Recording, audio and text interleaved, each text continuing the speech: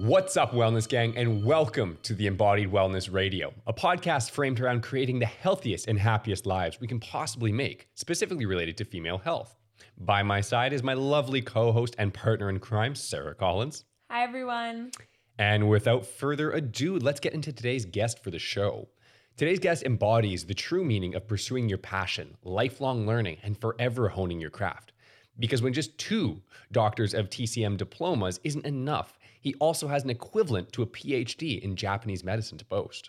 Having studied in Japan and also been a professor at multiple TCM schools over the years, this man is a wealth of information that by the end of this podcast will have your interest piqued in alternative forms of medicine. Welcome to the show, Dr. Calvin Crichton. Calvin, we're so excited to have you on as today's guest. Maybe you can let the people know a little bit about yourself and your journey in TCM, as well as what the heck TCM even is. When I was a little boy, I lived in a place called St. Catharines, Ontario. And every Sunday afternoon on Channel 29 coming from Buffalo, they would have Kung Fu movies. Nice. And I was amazed. These were the 70s Kung Fu movies. Oh, so not Kung Fu Panda. Not Kung Fu Panda, long before that and even before the Karate Kid. So that gives you how old I am. But in that process, I was amazed as a little boy how someone could be involved in a spiritual discipline, martial arts to stand up for people who are oppressed, and also be healers. And little did I know, I'm almost 40 or 52 now. When I was about 40, I realized I'm kind of on that path. I don't know how well I've done it, but I'm kind of on that path. We'd say you're doing pretty well. I started as a little boy doing martial arts, and that continues today. And part of that journey through my 20s was to compete worldwide. And so at one of the world championships in Okinawa, Japan, I was introduced to a teacher, and he said, "You know what? You need to be a healer." And I said, "Okay." So I came back to Canada and I started the process. Meanwhile, I had just become ordained as a Presbyterian minister. And while I was a minister for 10 years, I was doing TCM training as well as doing martial arts. So it's been 3 disciplines. And I think I was heavily influenced by those Sunday afternoon Kung Fu movies. So anyways, the whole process really started for me in healing when I was about 29. And I started with foot reflexology because I couldn't get into any kind of TCM program. But a year after that, I started. And to tell you the truth, I haven't stopped the learning process. Awesome. And could you let our listeners know what TCM is and kind of how traditional Chinese medicine and acupuncture works as a practice? A lot of people say that traditional Chinese medicine, acupuncture, is about 5,000 years old. It's hard to validate our sense of TCM, as the abbreviation goes, to think of it solely as the acupuncture and TCM we have today. You have to go back only about 1,000 years, and then especially in the last 150 years. So what is traditional Chinese medicine and acupuncture? In a nutshell, people in the past looked at their environment and they went, "Hey, I'm hungry. The leaves are falling. There's roots. I think I need to try that to sustain life." In the process, they found out that there were therapeutic effects. Also on the battlefield, for example, a person would be shot with an arrow, and should they survive that, they noticed that some of their aches and pains disappeared. And as such, they thought, well, that's an arrow. What if we shrink it down? And so they started to use fish bones and that sort of thing and stimulate certain sites. And all of a sudden, they noticed that it had healing properties. Now, for us today, with more of a science background, we can think of this. When you do acupuncture, it is a form of trauma to the body. And I don't want to intimidate your listeners. We do all kinds of trauma in the literal sense, where, for example, if someone massages your back and there's a squeezing and a relaxation type thing, there's an immune response to that. And those immune responses can be favorable or taken to the extreme, which would be in the martial arts, would be not so favorable. TCM kind of lands in the middle to the favorable side, which is with a little bit of trauma, you can get pretty amazing results. Now, to sum that up, TCM is the medicine part is looking at our environment, thinking, what plants, what animal byproducts can we use to treat modalities? Whereas acupuncture initially started, as I said, with wound type healing that those modalities seem to be able to dissipate pathogens. And so at one site, they went, that does this for the face. What if I added this point too, as opposed to this point? What would that create in the body? And before you know it, they mapped out a whole bunch of points and a whole bunch of different strategies and arrangements and got all kinds of therapeutic effects. And then they started to notice that these points actually were connected, if you like, by lines, and they were linked somehow to organs. So all acupuncture really is putting a needle in, or multiple needles in a particular formation to get a particular effect from an organ and its organ system. Now, one thing I think is tremendous is really the fact that all of this modern science and cool things that we have going on right now, machines and testing protocols, and you go back thousands of years, and all of this ancient medicine is starting to come back and be proven by modern science in a way that now we're starting to come around and go, oh, that over there, they actually had something figured out thousands of years ago. When we date this back, was it just trial and error? Or how did they end up finding hundreds of acupuncture points? What kind of technologies were they doing to actually figure this out? Or is it really kind of unknown to us still? Yeah, it's still largely unknown, but the framework, one of the reasons it's largely unknown is because the framework can't be accepted to find a lot of the answers of why the people in the past did it. For example, if I do a hand sweep over my arm and I sense right there that it's somehow a little bit hollowed out, that's kind of a deficiency for us. And I can palpate on the abdomen to find exactly a correlation with that. The people of the modern age might not be ready to accept the fact that you can wave your hands like this. Yeah, it sounds a little woo-woo to some people, right? Right. But it's verifiable that there are people who have skills to do that. And I think because people were so in tune with themselves and nature that this is how you had to do it. You would rub, and somebody one day went, what if I just do this? That's a really excellent point, especially during like this case of COVID going on and people finding this awareness with their mind and with their body and maybe integrating into, meditation practices into their life. All of a sudden, I feel like this level of body and mental awareness is starting to come out. And maybe perhaps we're on the path to that, of more of these energy type healing or awareness moves being accepted by our modern society. Yeah, absolutely. And again, it is a very pragmatic medicine. When we talk about sweeping over your body like this, part of that came out of social norms too. For example, in a lot of China's history, not a lot of it, but parts of it, men and women were not, especially in the courts of imperial China, men and women were not allowed to be in the presence of each other. So if you had a male doctor working on a princess, that princess would be behind a screen, and that doctor would have to listen to the quality of the voice of that patient.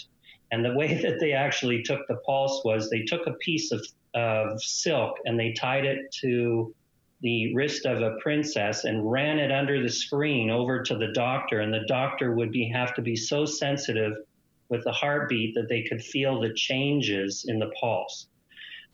We haven't even begun in the West to look at some of the complexity of the diagnostics that they did in the past part of it based on the social norms of keeping the sexes separate. There are a lot of dolls, you can see them on eBay and that sort of thing, where it's a woman reclined like this. A woman, in many cases, were not allowed to talk about their body. All they could do was point, and the doctor had to be really in tune with the female patient to figure out exactly what the problem is, because she wasn't permitted to voice. It was considered undignified to do that, especially to in a man's presence. So the complexity of how they had to develop is way beyond what we think of, because a lot of gender issues aren't a problem in the West for the most part. So, and we haven't even begun to look at that part of the history. And for me, that's the most fascinating, because even though it was restrictive, within that restriction, you develop amazing diagnostic and treatment abilities, because you're limited. You're saying, look, we only have this to work with. How do we accentuate it to make it extremely good? Whereas today we don't have to worry about that stuff. We can only look at this part of Chinese medicine. I hope that answers the question. Yeah, and another point on that as well, which kind of leads us to the issue, is why women are so sick. And still today, we live in a male-dominated society. So the time that we wake up, the time that we are expected to go to work, the way that we go about our day are essentially based off of the male biological clock. So circadian rhythms, you wake up, you are expected to be the same every day, do the same job every day, which is a big reason why we believe many women are so sick, because we're living in this society that's based off of men, essentially. And so touching back on what you mentioned about the cycles in our environment, part of TCM is Taoist theory, which is there are patterns in the world and there are patterns to the changes that happen in the world. And so we are essentially trying to match ourselves with these patterns in order to stay in harmony. And by living in this society that's based off of what's optimal for males, we as females are pulling ourselves out of our natural cycles to fit into this male world, essentially. And so it's very challenging for us to be able to optimize our biology and optimize the cycles and changes that happen in our body with our hormones in order to fit into today's society. So maybe you could tell the listeners a little bit about kind of how cycles work in a female body in relation to hormones, and how that might relate to environmental cycles as well. Okay, so just to very briefly lay out a few cycles. The first is the 24-hour cycle. Energy runs in a pathway in the body, and as it goes, it carries blood and nutrients. Ancient people also say it carries your spirit. Now, what does that mean? That's a little bit elusive. Let's just, for the sake of your listeners, just say it's your consciousness. Your consciousness is found in every cell in your body. How does it get distributed throughout the blood? This is one theory why bloodlines in the past were so much of a focus for a lot of people. Whereas the blood is essential. Well, how do you move the blood? Through this energy we call qi. It's moved through very distinctive pathways. And in the run of the day, there are 25 cycles that it flows through. And at night, 25 cycles that it flows through. Now, the nighttime, it flows a little bit deeper, and its emphasis with the blood and the fluids is a little bit different than during the daytime. The next cycle, for what we're talking about today, is the monthly cycle for female. And that usually consists of 21 to 35 days, with 28 days being the mean of that, meaning the middle of that. And then we also look at seasons. But interestingly, for example, if you go through a stressful time as a student and you have a sinus infection in the spring, this becomes a pathological pattern whereby if you don't address it that year, then it will repeat itself identically the next year, and it becomes an established pattern. And this is because your emotions have been depreciated. Life is challenging. that brings a pathogen in, it establishes, and the brain actually anticipates the following year that that cycle will resurface. So it actually creates kind of a simulation to kind of diffuse down a little bit of a bigger pathogen that can come on, and this becomes cyclical. So there are different cycles, and whether they're positive or negative, we help to regulate those, diminish those, and offset them and help the person create a new path. Awesome. And so in the West, we know of 4 seasons: winter, spring, summer, and fall. In TCM, we also have the in-between as well. But it's been known that these 4 seasons can relate to the 4 weeks or the 4 phases of the menstrual cycle as well. So follicular, ovulatory, luteal, and then the menstrual. Can you discuss a little bit about how those might relate to the seasons or what some of the matching qualities are? Okay, well, let's take apart the cycle as is. So in the first week, the follicular, this is preparation, okay? And the preparation is kind of think of an empty void cave, and you want to create life in there. So there is emphasis on strengthening the chi, the energy of the body, and also nourishing the blood, as well as nourishing the yin. Now, what does blood and yin mean? Well, qi means, for simplicity's sake, is just the energy for physiological function, as well as organic function in the brain to the uterus. Blood is a little wider than we think. It's not just about iron deficiency for us.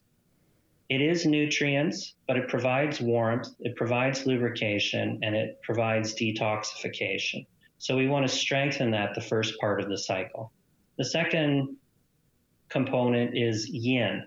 Yin, you can think of is nourishing fluids, sticky fluids like cervical secretions and thickening of the lining, as well as thinner fluids. Okay, salivation is one sign, and the licking of the lips is a sign that estrogen is starting to flow. So when we see that in the follicular stage, when we're needling, you start to see this, that's actually a good sign for us.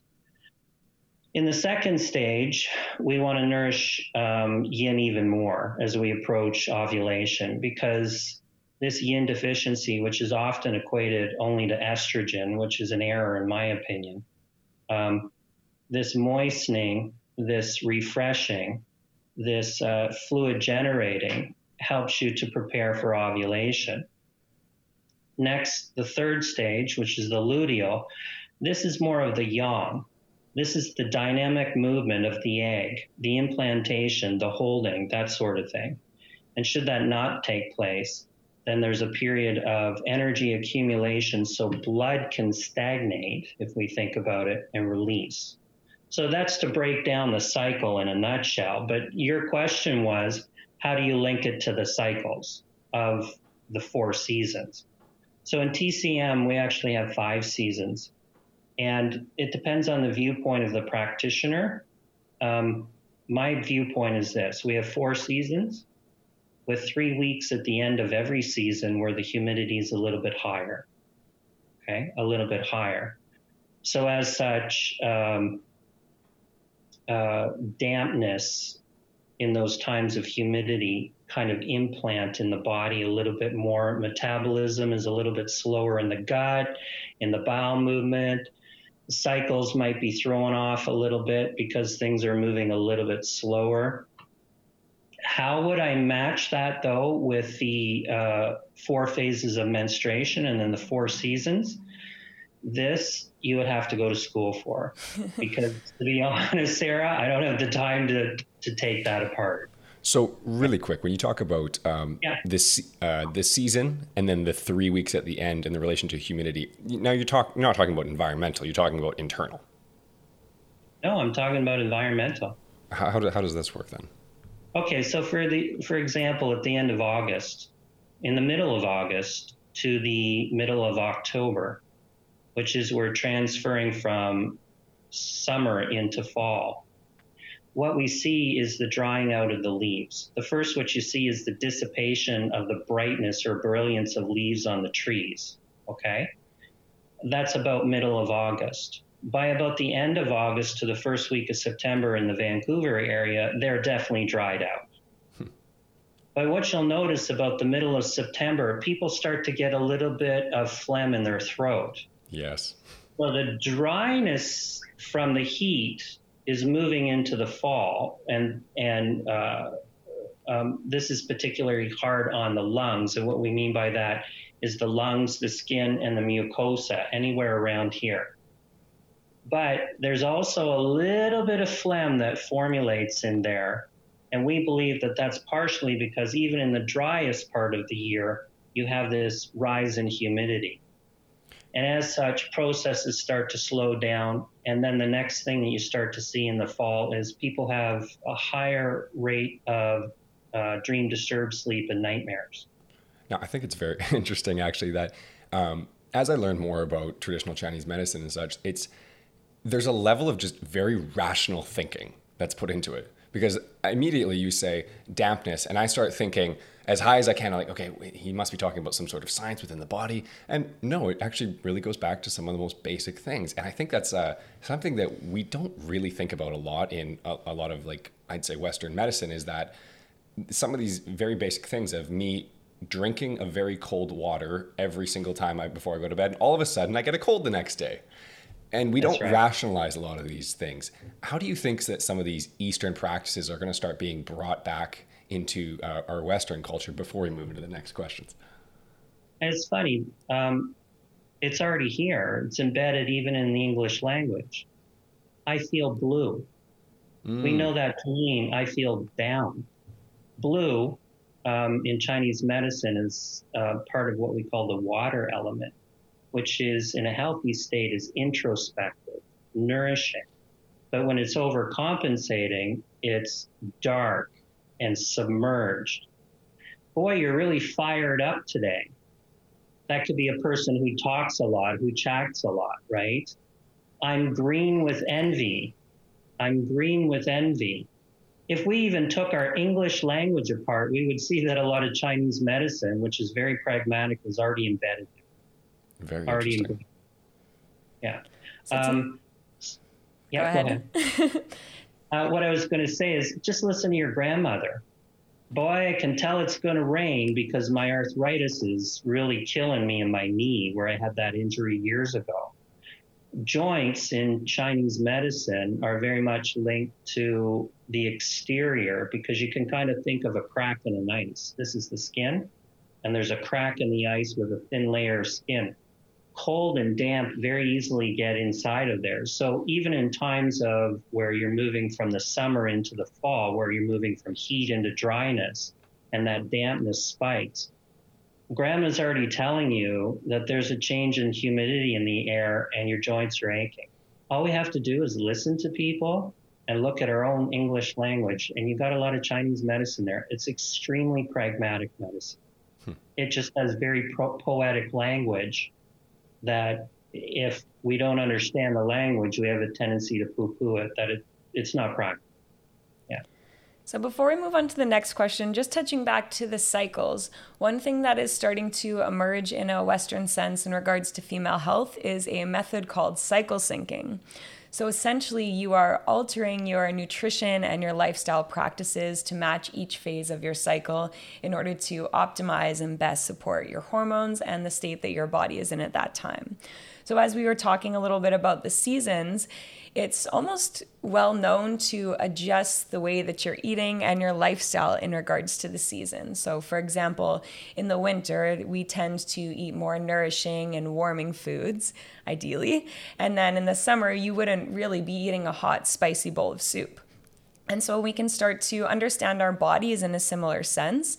We can start to make better sense of how to use these changes to support ourselves. So for example, during the fall is when it's sick season, or people tend to get colds, flus the most. Same with, from a menstrual perspective, your luteal phase would be related to the fall. And so during the luteal phase, we see women experiencing PMS. So this is the week or the 10 days before your cycle. And it's when women tend to feel their least best or the worst, essentially. And so it's also the time of the most change, and learning to kind of match the way that the seasons are in your body is a great way to start to understand it. So for our listeners, the week after your period would be seen as spring. So eating a lot of fresh, vibrant foods, your energy is typically a little bit higher. So supporting those changes. And then as you move into ovulation, your body temperature is naturally higher. So you have a little bit more energy as well. Your body can handle colder foods, lots of salads, raw veggies. As you move into the week before your bleed, so the luteal phase, you need to focus a little bit more on self-care and really making sure that you're listening to your body, taking care of yourself. And your bleed would be seen as the winter phase. So eating lots of warming, nourishing foods, lots of fats and lots of proteins will really help to support and optimize your hormones as you move through these changes. So cycle syncing from a Western perspective is about looking at your body and looking at the changes that are occurring inside of your body. And if we can look at that on a grander scale, starting to relate them to our environment and learning how to use environmental cues and use what we already know to be true about our environment within ourselves as well. So this kind of leads us into the next question, which is, why is TCM and acupuncture so therapeutically amazing for infertility and for dealing with female hormone imbalances? The first thing I like to say about that is we were talking about natural cycles, whether they're weekly, monthly, yearly, or repetitive due to trauma or illness at a particular time, and then it repeats, like in the case of allergy. So to keep it very simple for acupuncture, you put a needle in and it moves the energy, which moves the blood and the fluids. And as such, it can have an organic side effect, such as it can change hormonal levels. It can affect the physiology, so the peristalsis in the gut, for example. Improve uterine contractions to aid cervical ripening, which means getting ready to have a baby in a week or two. And the third thing it can do, it can literally reset structures. So if I put a couple needles up here, it adjusts and it settle it back down. Okay. So by putting needles in, we're trying to literally just correct the flow of the energy. So there's a lot of cascading effect that goes through there. Okay. So one of the things that it does is, as I said, reset the actual natural cycle. But here's the thing. This is the thing that, unfortunately, TCM and Western medicine is merging too fast without giving this much thought. What you just cited in the idea that, take foods according to this, I absolutely agree with this.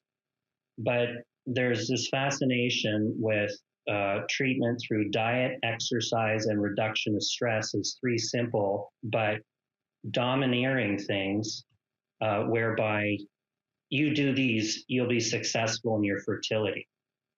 Okay? The thing that trumps all of that is the idea of emotional context of where you are in your cycle, whatever kind of cycle, whether it's seasonal, whether it's monthly, and that sort of thing. So what I'm trying to say is, let's address the food first. If your TCM practitioner tells you, eat more broccoli, and you see that, okay, I already feel like I'm being punished for not being pregnant. It should be natural. Why are my friends getting pregnant and I'm not? And my doctors told me to eat broccoli. So this is a double punishment for the psyche of a lot of women, which is, I hate broccoli. My mother made me eat it when I was young. And so you get a huge amount of gastric secretion in the gut. Okay. So I'm very careful when I talk to patients about how to alter their lifestyle, because I know that we have a saying, yi leads qi in blood, which moves the body. What that means is your intent or your mindset influences the fluids and the energy of your body, and therefore your structure, your organics and your physiological function. And that has to be central and foremost, which is, look, I'm not going to tell you to cut anything out. I'm going to suggest that you do this and that you be faithful to it, and we see what happens. That is the practitioner coming beside the patient saying, we're going to explore this together, rather than don't do this. So this is the first thing, because that initiates punishment, which is eat this, exercise this way, think this way. Yeah, but how do I do that? How do I do that?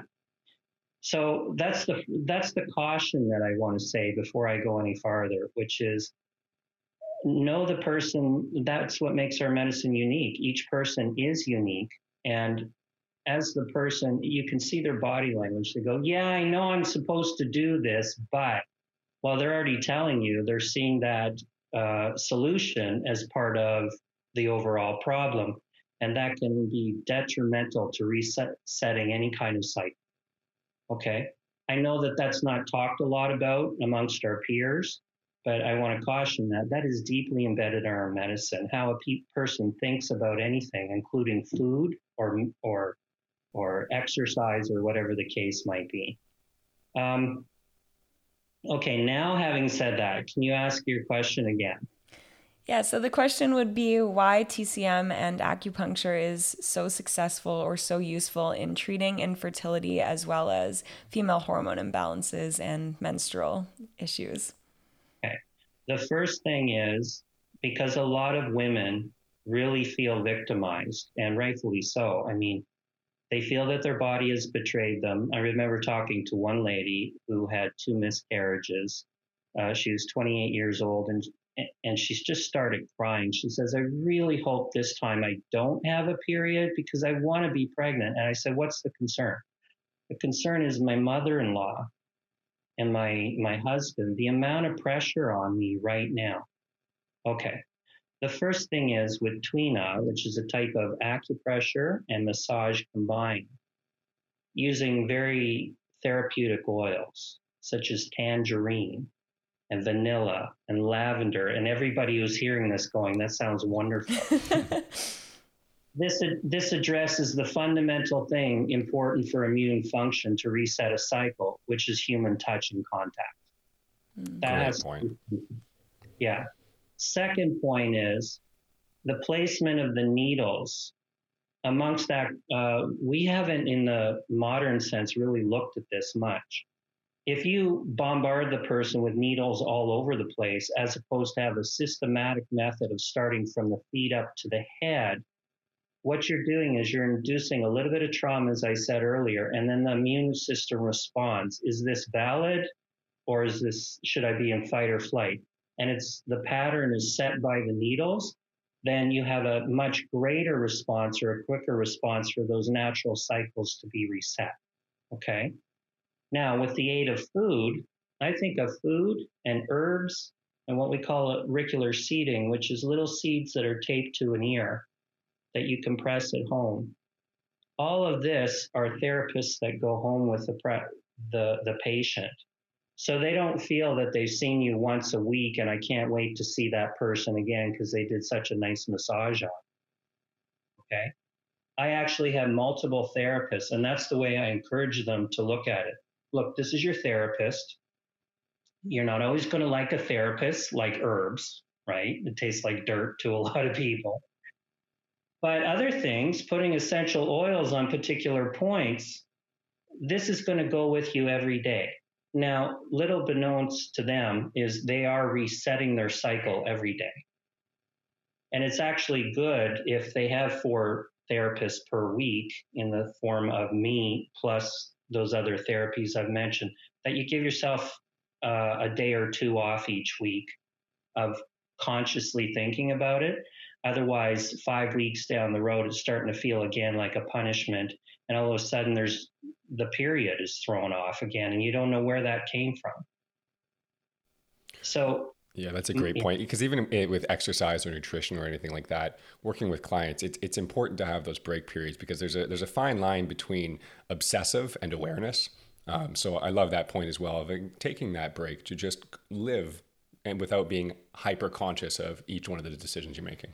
And as we know, stress is one of the main culprits in affecting your menstrual cycle as well. So sometimes when you're trying to fix the issue or fix infertility, you can work yourself up to the point where you're shooting yourself in the foot and causing other issues later on by being so stressed about being healthy. So that goes back to the idea of intent and how your mindset will affect your healing and your body's natural cycles and your ability to stay in homeostasis as well. One of the most defining factors to reset a cycle is this. Again, talking about exercise as a form of punishment on top of the punishment that you can't have a baby, because that's the way it's perceived, right? I have to devalue myself because I've been devalued by an illness or whatever the case is, and two wrongs actually create a right. This is not good on the psyche of a person long term. But if when you're exercising, for example, I'm looking out the window right now and I'm seeing beautiful gold, green, red, and orange leaves. And if your exercise connects you to something that is beautiful, life-sustaining, life-expanding, your immune system responds immediately. But if it's, I got to get on that machine again, because maybe machines for you might be punishment. I know for Sarah, it's not for you, but a lifestyle. And it validates you, but to someone else, that might be, okay, I got to go to the gym again and stand around and wait for, and this is what I have to do so I can have a baby. You can hear the talking of your patients that this is punishment for me. But if you can exercise and enjoy it and set an environment that's beautiful and the smells are beautiful and the sounds are therapeutic, and you can eat in that environment. Well, I can't do that. I live in a very difficult household. Even if you could take one favorite thing and set it aside close to you while you're eating, even if it's a tumultuous environment, you will have greater immune gain effects, which will affect your endocrine system, your blood circulation, and your lymphatics, okay? It's not quite the kind of interview that you might have hoped for, but I wanted to make this point because you'll have a lot of people who in the future will focus on the specifics of how to eat according to cycle, how to exercise, but how to think should trump all of that. Mm-hmm. Okay? Beautiful. And this kind of leads us into our last question, which would be if you could give our listeners a few tips on how to optimize their female body through TCM practices or multiple therapists, as you say, through their day-to-day life or weekly, what would they be? Okay. In a nutshell. He's happy. He likes this question. Because again, it leads back to the very pragmatic, right? Okay. So your ear is an upside down fetus. That's what it is. It's a little baby, and that's the head. And this little fella or lady, knee is bent up against the side and the arms straight down. By simply rubbing your ears, and inside and out, you're increasing circulation. You should do that every day. Because there are four main nerves in the body. A branch of each is connected to the ear. When you rub your ear, you're actually stimulating your whole body. The second thing a woman should do is do abdominal massage regularly. And if they have PMS breast tenderness or pain, and when I say regularly, I'm talking about especially fertility issues, 3 to 5 times a week, 5 minutes, massage your abdomen. Okay. When it comes to breast, if you have PMS, breast tenderness, you should start this a week before you start to have any kind of signs or symptoms. Okay, so that's the second thing. You should rub your kidneys often. Think about it this way. We often think of our abdomen in the front and our low back and our kidneys in the back, and they never meet. That's just not true. That is a 3-dimensional model around here. So when you rub your abdomen, you can actually offset low back pain and kidney dysfunction. When you rub your kidneys and your low back, you can actually offset abdominal dysfunction, whether it be gynecology or like constipation. It's great to rub your own back. The next important thing is take a hot water bottle, 2 small ones, and get them at the dollar store for a couple of bucks each, right? So it's not a big expense. Take those and put them on the femoral artery on the inside of the legs. This is a pipe of blood that's ignored by people in a lot of treatments, that it's essential for that blood flow in and out of the abdomen to be optimal for anything from infertility to PCOS to endometriosis, whatever the case is. So just very quickly, I gave you a few ideas. Rub your ears every day, massage your belly 3 to 5 times a week and include the lower back.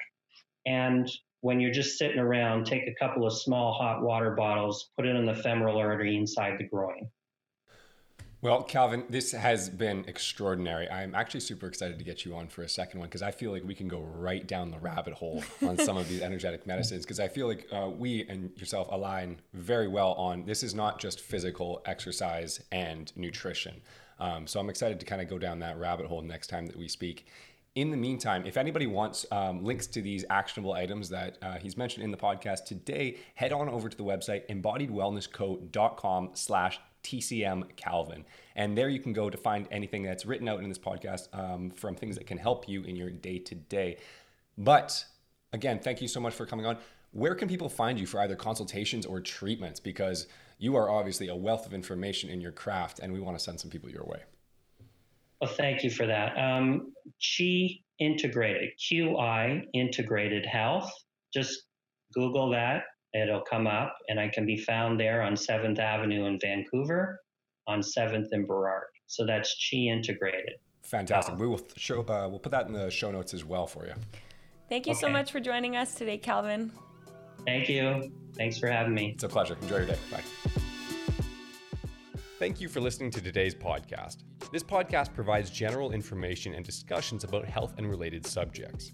The information and other content provided in this podcast or any linked materials are not intended and should not be construed as medical advice, nor is the information a substitute for professional medical expertise or treatment. If you or any other person has medical concern, you should consult with your healthcare provider and seek other professional medical treatment. Never disregard professional medical advice or delay in seeking it because of something you may have heard on this podcast or any linked materials. If you think you may have a medical emergency, call your doctor or emergency services immediately. The opinions and views expressed on this podcast are of no relation to those of any academic, hospital, health practice, or other institution.